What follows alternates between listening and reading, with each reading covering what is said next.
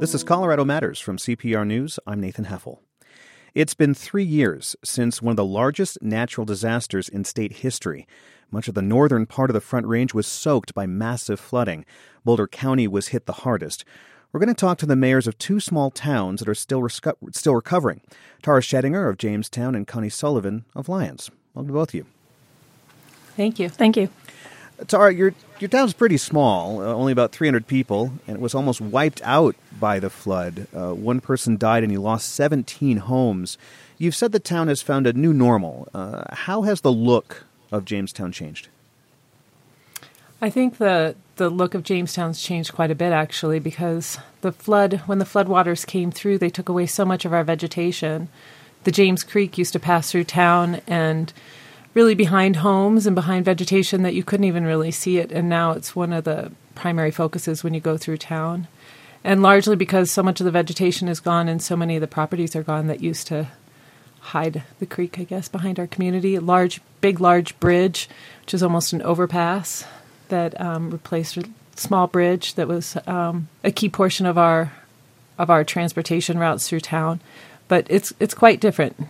And the creek, of course, that runs through the center of town is much more prominent now. So is it also louder? How do people feel about that? It's definitely much louder. I think some people love listening to the stream waters as they roll through town. And I think for other people it can be a little unsettling, especially when we have large thunderstorms.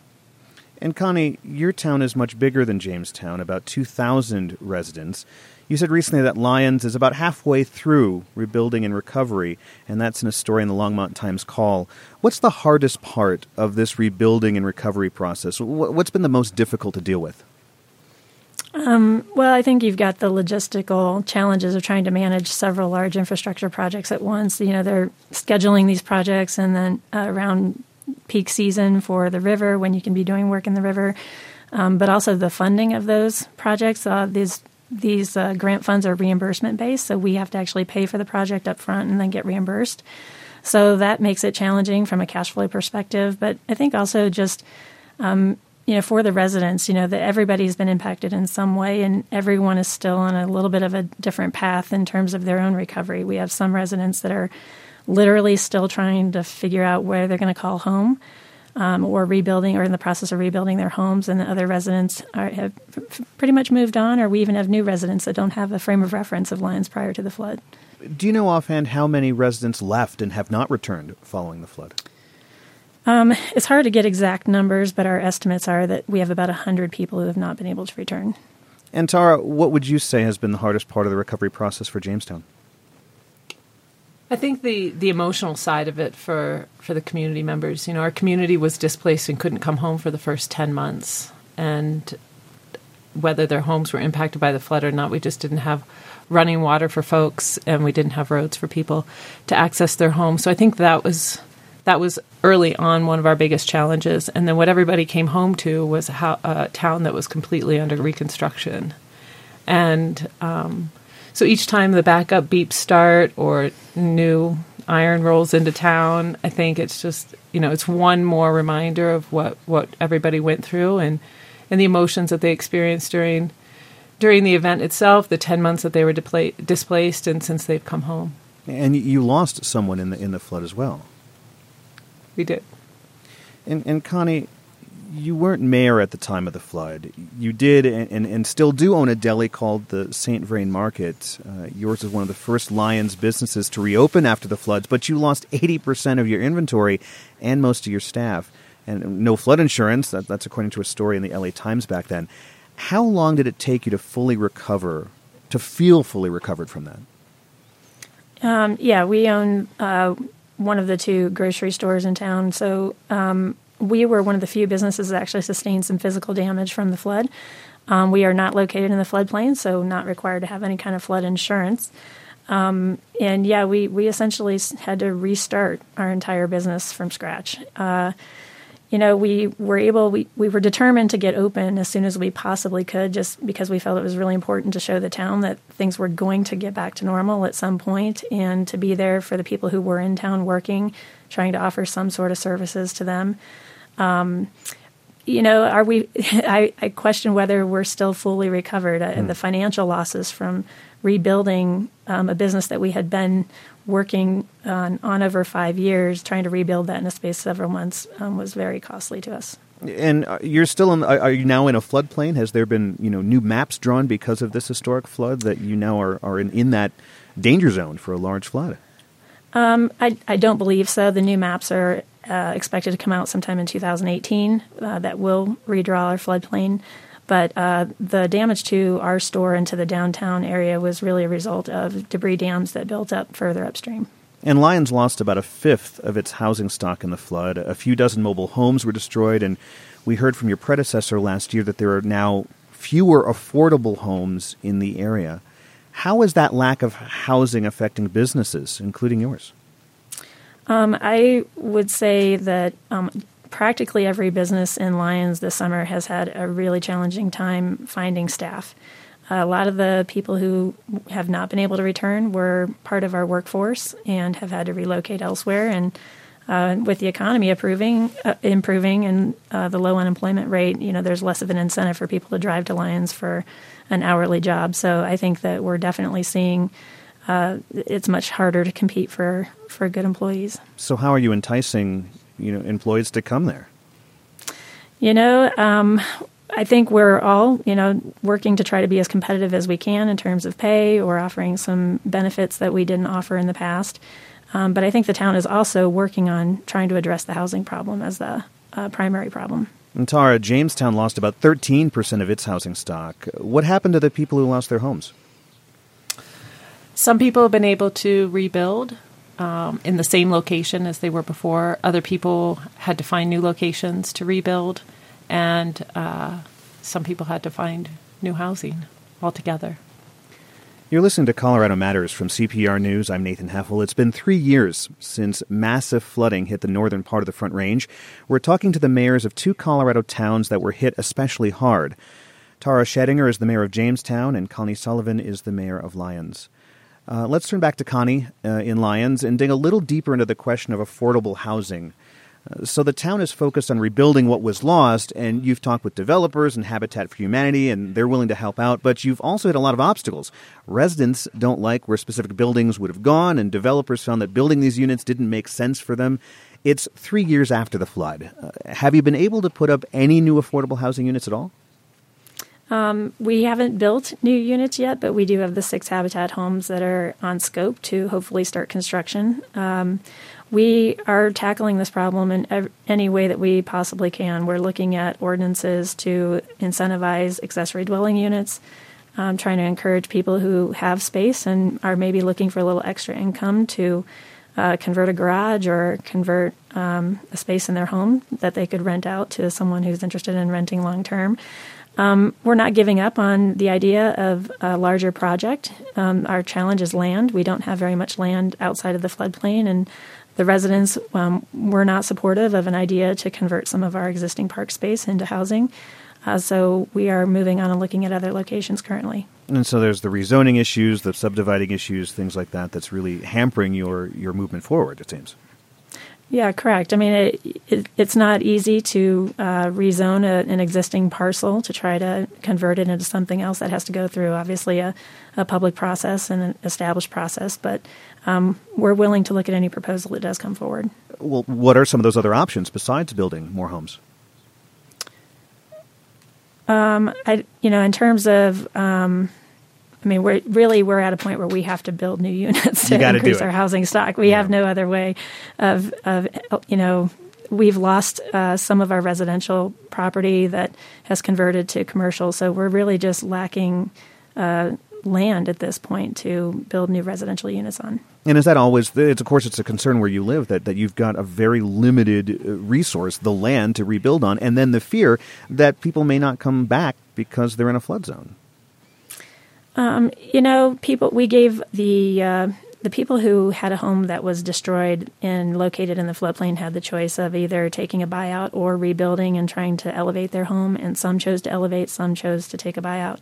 So, ideally you could put people outside of the floodplain. I mean, that makes good sense, and land that's inside the floodplain should be could become parkland or parking or serve some other use where we don't put people at risk. So that is our focus, trying to find land that doesn't put people at risk, but also adds to that housing stock and replaces that affordable housing that we lost. And there's also this focus on accessory dwellings, which is carriage houses and garages and things like that, correct?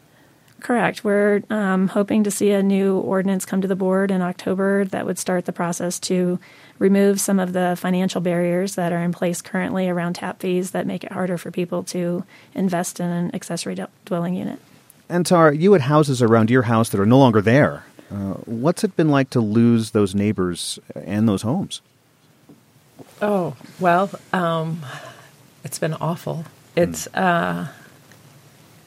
we lost 4 neighbors out of our 5. Joe Hallett, who died during the flood, was one of them. Who you mentioned earlier, yeah. Right. And so it's certainly a new normal in terms of the landscape out of our windows.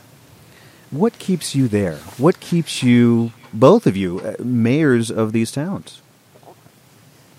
I think for me it's the sense of community. Yeah, I think, Lyons is a really determined community, and I think even though we've had our struggles trying to bring our community back together, I think we are making significant progress, and we're about halfway. I say when we get those streets paved in our hardest hit neighborhoods in the confluence, we'll turn the corner, and I think that is giving everyone the emotional boost that we need to keep going. Yeah. Connie, give us a sense of how the money you'd need to spend to fix all the infrastructure from the flooding compares with Lyons' normal budget. We operate on about a $1.5 million general fund, and we easily have over $50 million of infrastructure repair work to do. So on a reimbursement basis, obviously, if you do the math, that recovery would take an extremely long time to do on our own budget.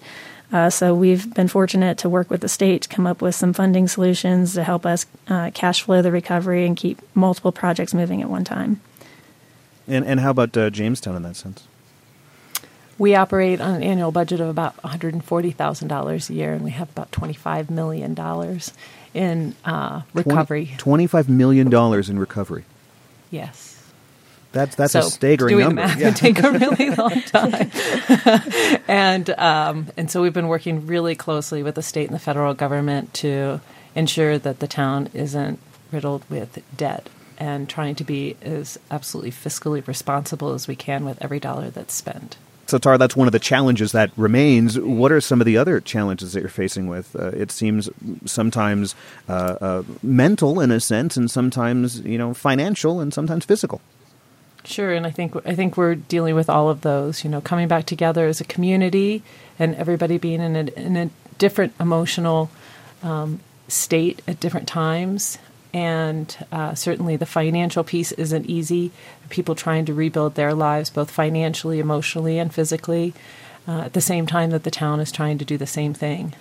And being compassionate to one another and helping to support one another during these difficult times, recognizing that we're all in different places and all doing the best that we can, I think is the most we can ask of people.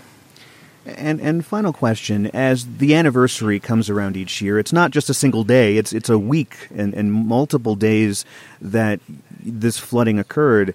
What does it feel like having to go for that long of time, remembering that, today was this happened, and then the next day this happened, and the next day this happened, and you're still dealing with it every day?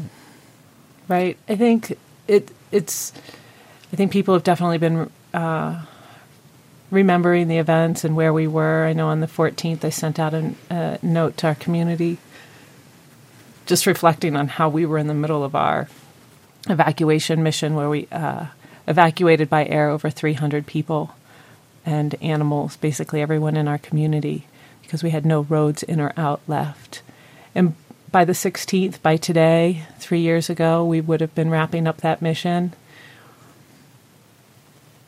working on Joey's recovery, and just taking in, still emotional for me, sorry, just taking in what was to lie ahead. And I think that it was beyond my immediate comprehension as to what that looked like.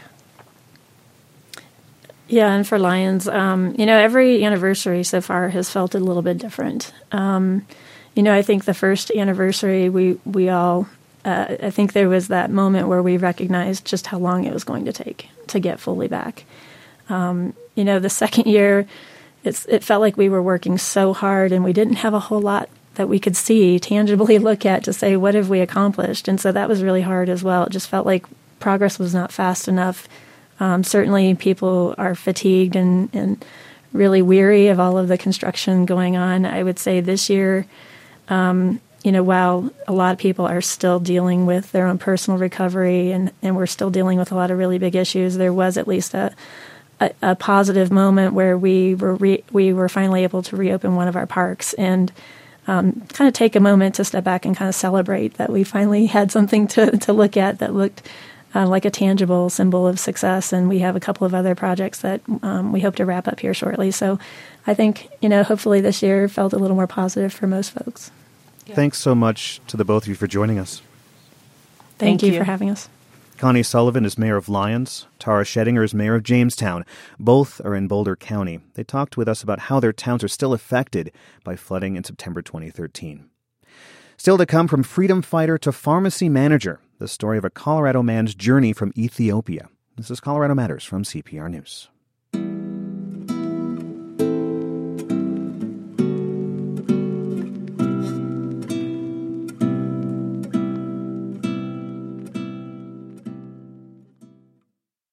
This is Colorado Matters from CPR News. I'm Nathan Heffel. If you ever meet Kasai Abraha behind the pharmacy counter of a Denver King Soopers, you'd have no idea he was formerly an Ethiopian freedom fighter. Abraha fought for the Ethiopian People's Revolutionary Army, or the EPRA. It was an armed faction that opposed Ethiopia's militant government in the 1970s and 80s. He documents all of this in his book, Love of a Simba. The English translation of it is expected to be out later this year. Before we begin, a note of warning: the topics we're about to discuss may be graphic or contain content that could be upsetting to some listeners. Welcome to the program.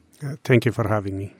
You were born in a rural area of the Tigray region in northern Ethiopia. You grew up listening to people talk about war. It was often on the minds of your family. When you were a young child, how much of those conversations did you understand? Because I heard my parents speaking, say, for example, World War II. The Second World War? The Second World War, they remember a lot.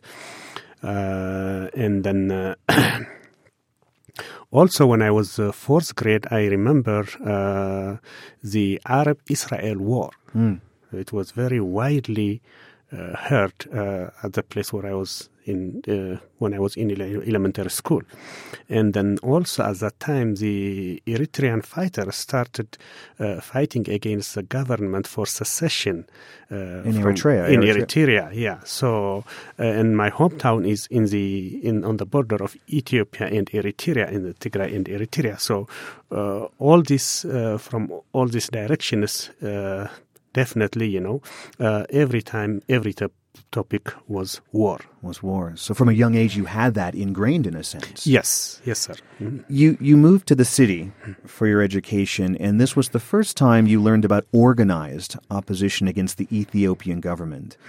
You also heard about what you call political writings, and you and your friends would sneak off to secluded places to read these pieces of work. And you say they give you a special feeling.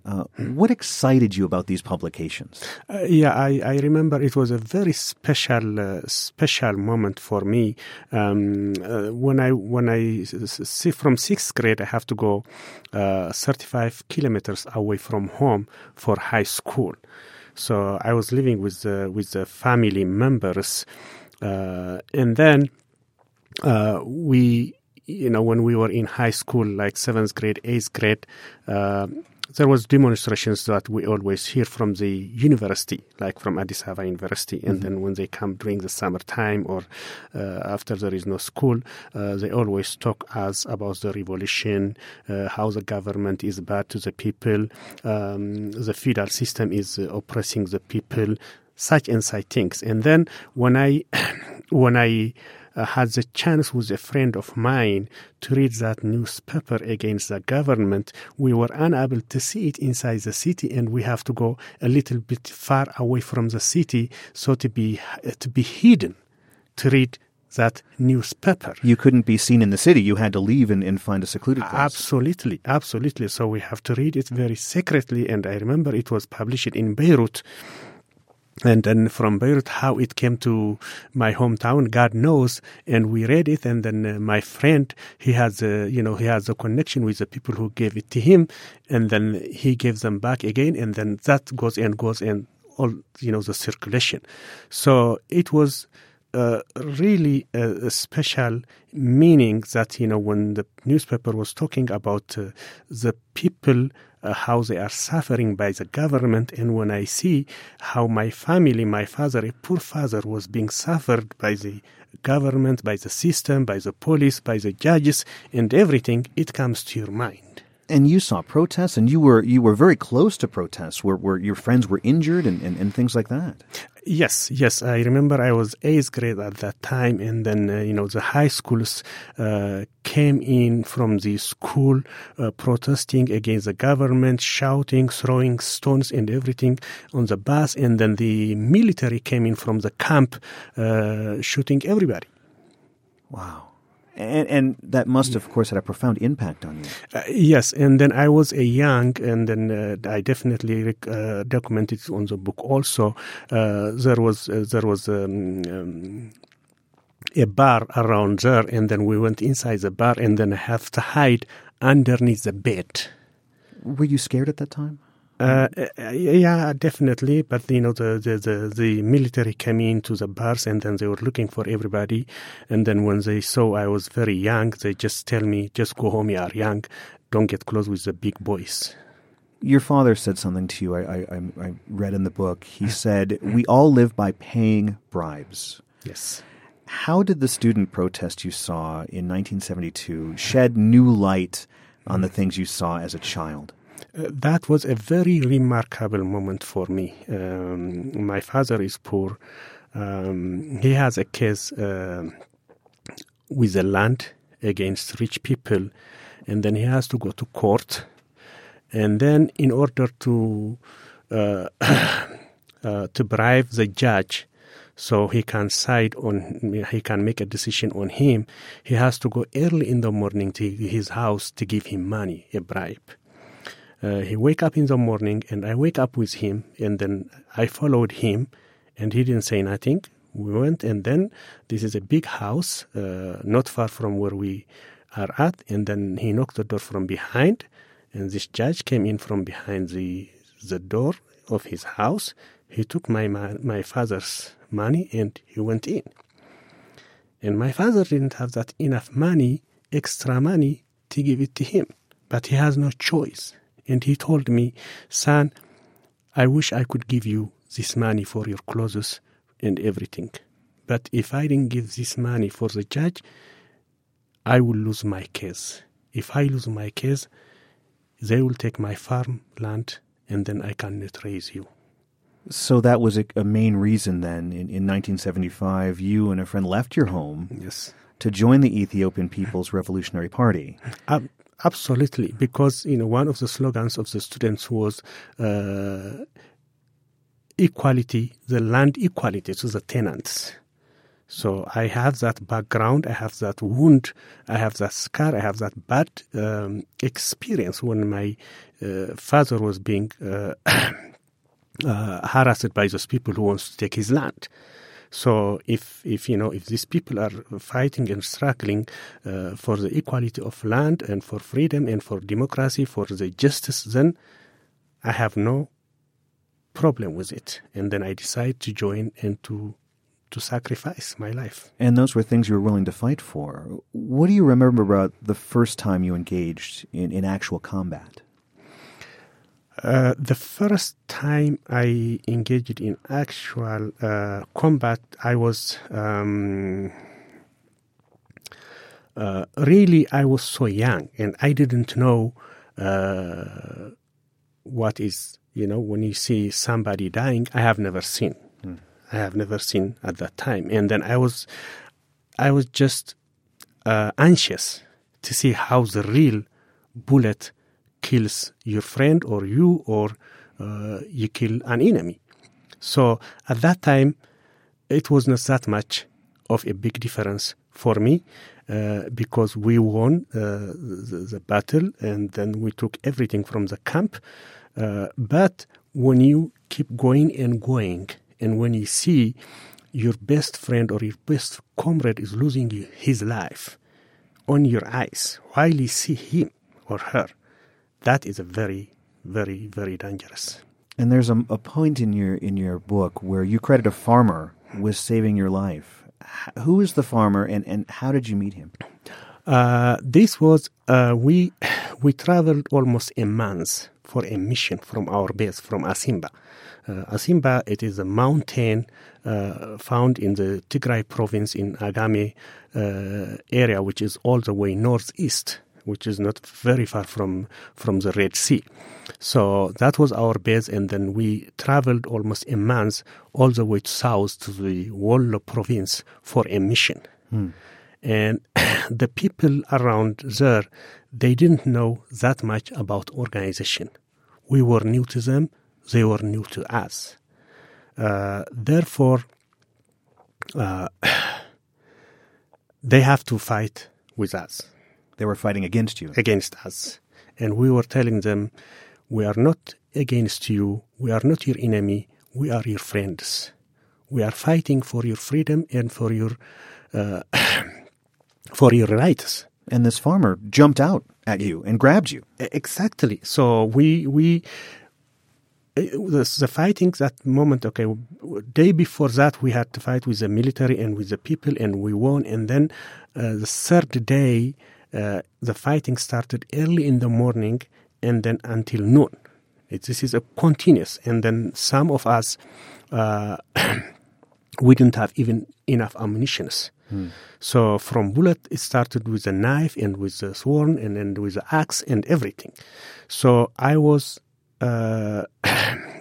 aiming to the east side, and then he came from my left side, which is from the south side, from the north side, I mean. And then I didn't see him until his shadow when he was jumping at me like a snake or something like that. So I turned my weapon that was M1, called M1 weapon, aiming at him, but I didn't decide to push the trigger. Why not? I just felt something when I see him jumping. He's so big, tall, and just looked like I'm killing my father. He's a farmer. I just didn't pull the trigger. It was a matter of seconds. And he realized that. You placed all of your trust in him. He could have taken you to the peasants and... Yes. And he told me, because he saw me, he observed me from far, that I was shooting. And he told me, how come you didn't kill me? Because you were shooting. You were just, you had enough ammunition. How come you didn't shoot me? I told him, well, I didn't shoot you because you might have a kids. If I shoot you, the kids will be without father, but I have no kid, no nothing. If I die, that's what I am here, I told him. You're with Colorado Matters from CPR News. I'm Nathan Heffel. I'm speaking with Kasai Abraha. He wrote a book about fighting with the Ethiopian People's Revolutionary Army in the 70s. It's called Love of Asimba, and the English translation is expected out later this year. You occasionally questioned the intentions and actions of some EPRA leaders. There's an instance early on in your time with the group when you helped loot the property of a potential spy. That didn't sit well with you. How do you reconcile those moments you're with an organization that were doing these things? Yeah, it is really when I see such kind of sad events and then you have no power to stop it. Because when you are a rank and file, you have to obey the rules and the regulations of your leaders. So whatever the leaders decided, you have to do it. You cannot object. But I was in pain when I see that when we kill that ox.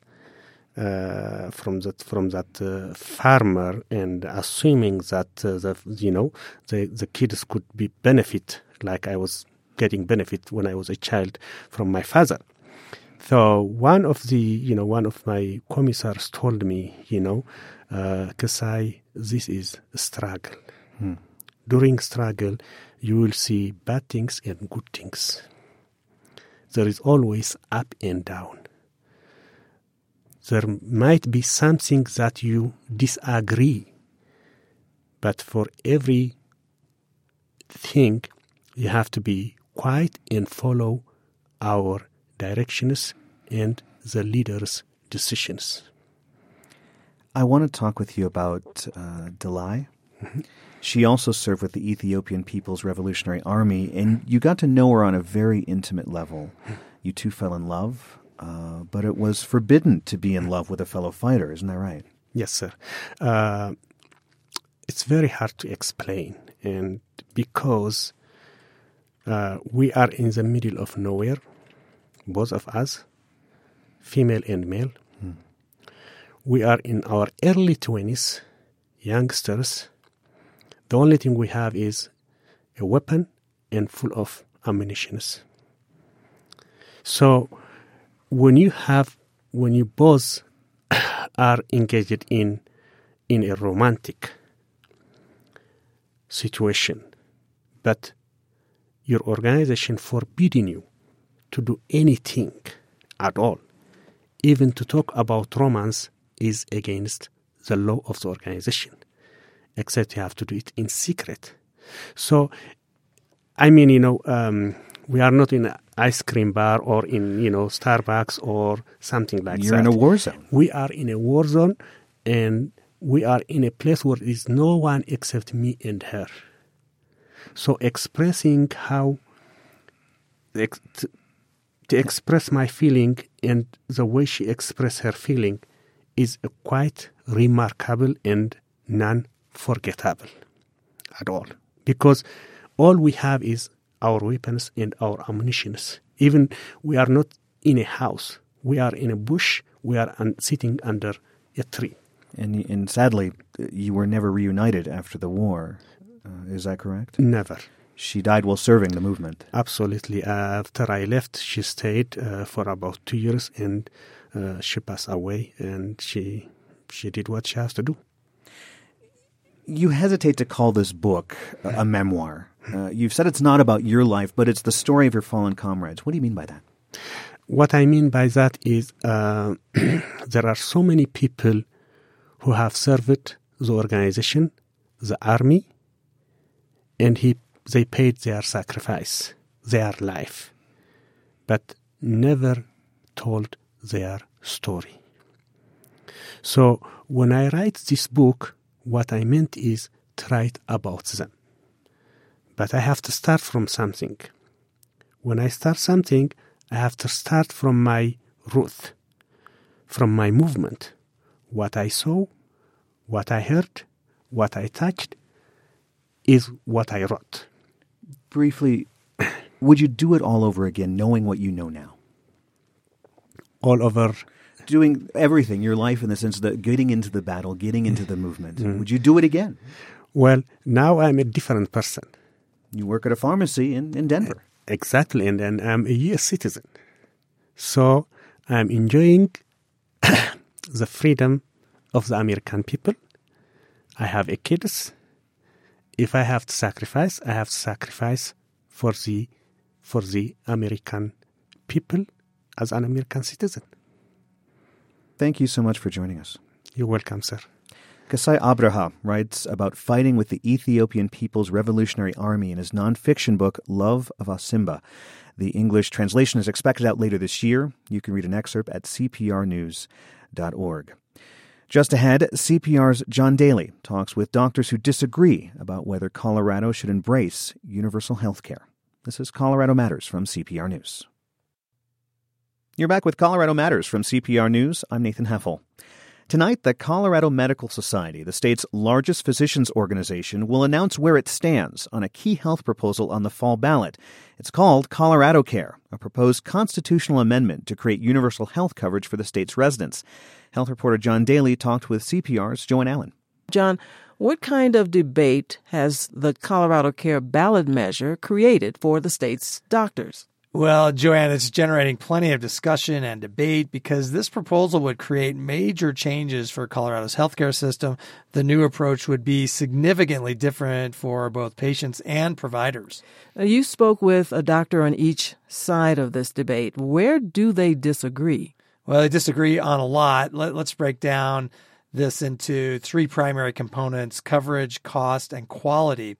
I spoke with a pair of internal medicine doctors. Dr. Mark Matthews backs the proposal. He's practiced with Kaiser for 13 years and sees a lot of the poorest patients, those on Medicaid. We should point out he doesn't speak for Kaiser, which opposes Colorado Care. Matthews says there are global disparities in healthcare that don't favor the U.S. system. Our costs are almost twice as high as any other industrialized country for healthcare. And despite spending so much money, unlike the other industrialized countries, we don't cover everybody. Dr. Matthews says even with the Affordable Care Act, Colorado still has 1 million people either uninsured or who can't afford insurance. He likes that under the Colorado Care health plan, they'd all be covered. And the doctor who opposes Colorado Care, what's at the root of his opposition? That's Dr. Tashoff Burnton. He founded a rehab and occupational medicine practice in Aurora. He's worried about the financial sustainability of such a huge healthcare program. Burnton cites an independent analysis by the Colorado Health Institute that says Colorado Care would run into revenue shortfalls. He thinks that would result in 3 choices: cut benefits, cut reimbursement, or go back to the citizens of the state and ask them for a higher tax increase. Now, number 3, hard to see that happening. They're most likely going to cut reimbursement. How does the other doctor, Dr. Matthews, respond to that concern? He says multiple economic reviews have shown the numbers do add up for Colorado Care. And he says the governing board will be devoted to its patient population and will want to keep providers happy and invested in the system. I worked as a salaried employee. More and more docs are being bought up by hospitals. And I can tell you, sometimes it's just not fun to be a cog in the machine. And I think Colorado Care would recognize that and be able to encourage smaller practices and giving them the financial means to make sure that they stay in practice. The critic of the plan, Dr. Burnton, worries such broad-based health coverage might encourage people to move to Colorado from out of state just to get care. He also thinks some doctors could see a pay cut from lower reimbursement from the taxes levied to pay for the programs, and they might move their practices out of state, all of which Burnton says will lower the quality and availability of care. The availability of care that people have come to expect, it's not going to be there because you're going to have an increased demand and a decreased availability, and you're going to have inadequate financing from the get-go. That's overstating the case, according to Dr. Matthews, who says doctors and patients would not move their lives or professions over health care. Well, what part of this issue can these 2 doctors agree on? They both say there are many problems with the current system, but they disagree about whether Colorado Care or Amendment 69 is the best way to fix things. Here's Matthews, who's for it, and then Burnton, who opposes it. I do think it is time for a change, and I think Colorado is a great place for it. It is not true anything is better than what we've got. We can, in fact, construct systems that are worse than what we've got, and unfortunately, Amendment 69 is one of them. Tonight at a meeting in Keystone, the Colorado Medical Society announces whether it'll support or oppose the Colorado Care proposal or stay neutral. The society polled its members, and that outcome led to an advisory committee recommendation that the board will vote on. CPR's John Daly speaking to Joanne Allen. Find all of John's reporting on Colorado Care at cprnews.org. Up next, a curator goes on a treasure hunt to put together an exhibit at the Denver Art Museum. This is Colorado Matters from CPR News.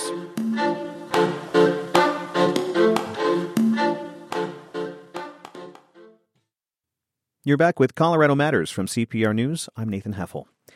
Men get most of the attention in abstract expressionism, an art movement from the 40s and 50s, known for large, bold paintings. Names like Clyfford Still and Jackson Pollock dominate. The Denver Art Museum is showcasing works by women. Curator Gwen Chanzit describes one by Pearl Fine.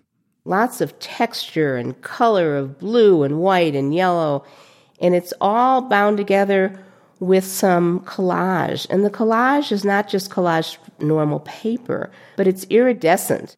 Chanzit wasn't aware of Fine's work before assembling this show, which features 12 female artists altogether. So why has Pearl Fine not been better known? It's a mystery to me. Her paintings are spectacular. Chanzit says putting the show together was like a treasure hunt, one clue leading to the next. Women of Abstract Expressionism is on view through September 25th. It's the first to display works by these artists at the same time. Earlier this year, Chanzit told CPR's Ryan Warner she got the idea after seeing an exhibition of Abstract Expressionism at the Jewish Museum in New York City. When I went through the show, all the usual suspects were highlighted, but there was a little section that mentioned some artists who I'd never heard of. And, I'm an art historian. I pride myself on knowing this material.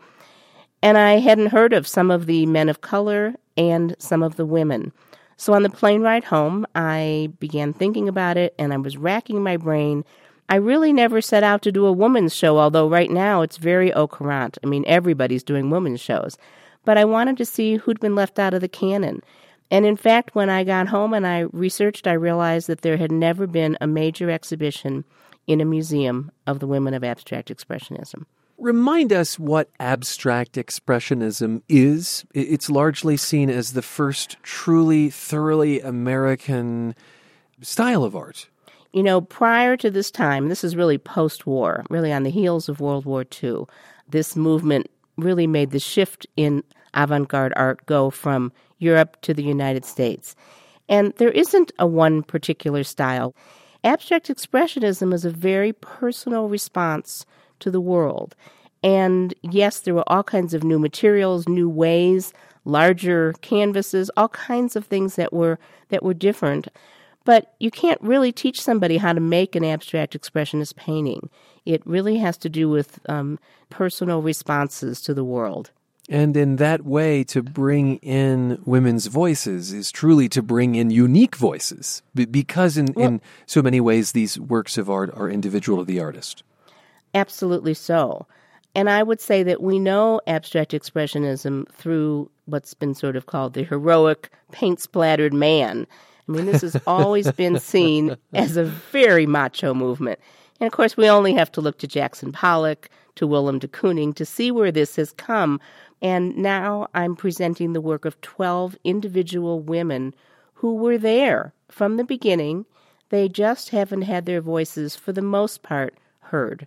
Well, that's critical. They were there from the beginning. In other words, these were not women who were latecomers. That's true. In general, people think of the women, those women, they were just followers. The women, they only painted small. The women, they were all second generation. There are all these ideas that the women were not really there. But in fact, our paintings are from the 1940s and 1950s for the most part. Let's talk about the painting Bullfight. This is a large piece by de Kooning, and we're not talking Willem, we're talking about his wife Elaine. You say, again, this movement was very much about the artist's personal reaction to the world. So how does that show up in this de Kooning work, which you can see for yourself at cprnews.org? I think if you didn't know its title, you'd be hard-pressed to know that it's literally a bullfight. Of course, that's true of abstract expressionism. But how is it a representation of the individual? That's a really wonderful painting. And in fact, one of the things I'm very proud of in putting the exhibition together is that we've now acquired 8 new works by women abstract expressionist painters for the Denver Art Museum collection. Oh. And that was the first one that I was able to acquire. And it's big, it's bold, it's our signature image. And it's a great painting for Denver as well, because Elaine de Kooning was teaching down in Albuquerque, and she was taken across the border with some friends to go see her first bullfight. She was so fascinated by the spectacle and the color and the energy that she did a whole series of bullfights. So If someone looks at that painting, doesn't know anything about what it might be, it's hardly the idea that somebody would recognize it as a bullfight. And yet, what I think is kind of nice about many of the women in this exhibition is that they have titled their works. And so when we see the title Bullfight, we know what it is that the artist was responding to. She's not trying to make a pictorial representation of a bullfight. Yeah, you use the word energy. It has a lot of energy. It's extremely vibrant, very diverse colors. I'm seeing yellows and lime greens and dark greens and blacks and deep reds and lighter reds and oranges. And this idea of naming a painting, telling the viewer what it is a departure from what a lot of the men were doing, right? Because, right next door at the Clyfford Still Museum, he was also an abstract expressionist painter. You'll see a lot of canvases with names like Untitled 4 or PH12. Right, exactly. So that's a distinction to make. It's an interesting one, and I want to say, by the way, that Clyfford Still was a very important teacher on the West Coast to some of the West Coast abstract expressionist women painters. But getting back to this notion of titles, I have noted throughout the exhibition, and, I put this checklist together quite a long time ago, and it never really came to me until I saw the listing of the works and the pictures, and I realized how few untitled works there are in this exhibition. And I am very careful not to say the women did this and the men did that, because as soon as you go down that hole, you're lost. But in fact, I think it's one of the things that's kind of special about the paintings of the women, that they seem to be having personal responses to something very specific, whether it's an event like a bullfight, a person. It seems that the women are willing to let you in on the thing that influenced them. Now, someone once asked Helen Frankenthaler, why do you title your paintings? And at first she started talking about numbering and all the other things. And eventually she said, because a title has to have a meaning. And I think that's kind of interesting. In fact, we have the great Helen Frankenthaler Jacob's Ladder first as you walk into the main part of the gallery from the Museum of Modern Art. And she talked about, as she was developing the painting, this figure seemed to come to her, and then a ladder, and so hence Jacob's Ladder. So it revealed itself to her. Exactly. Well, thank you for sharing this history with us. Thank you. Gwen Chanzit speaking with my colleague Ryan Warner. Chanzit curated Women of Abstract Expressionism at the Denver Art Museum. It runs through September 25th. You can hear an extended version of that conversation at cprnews.org.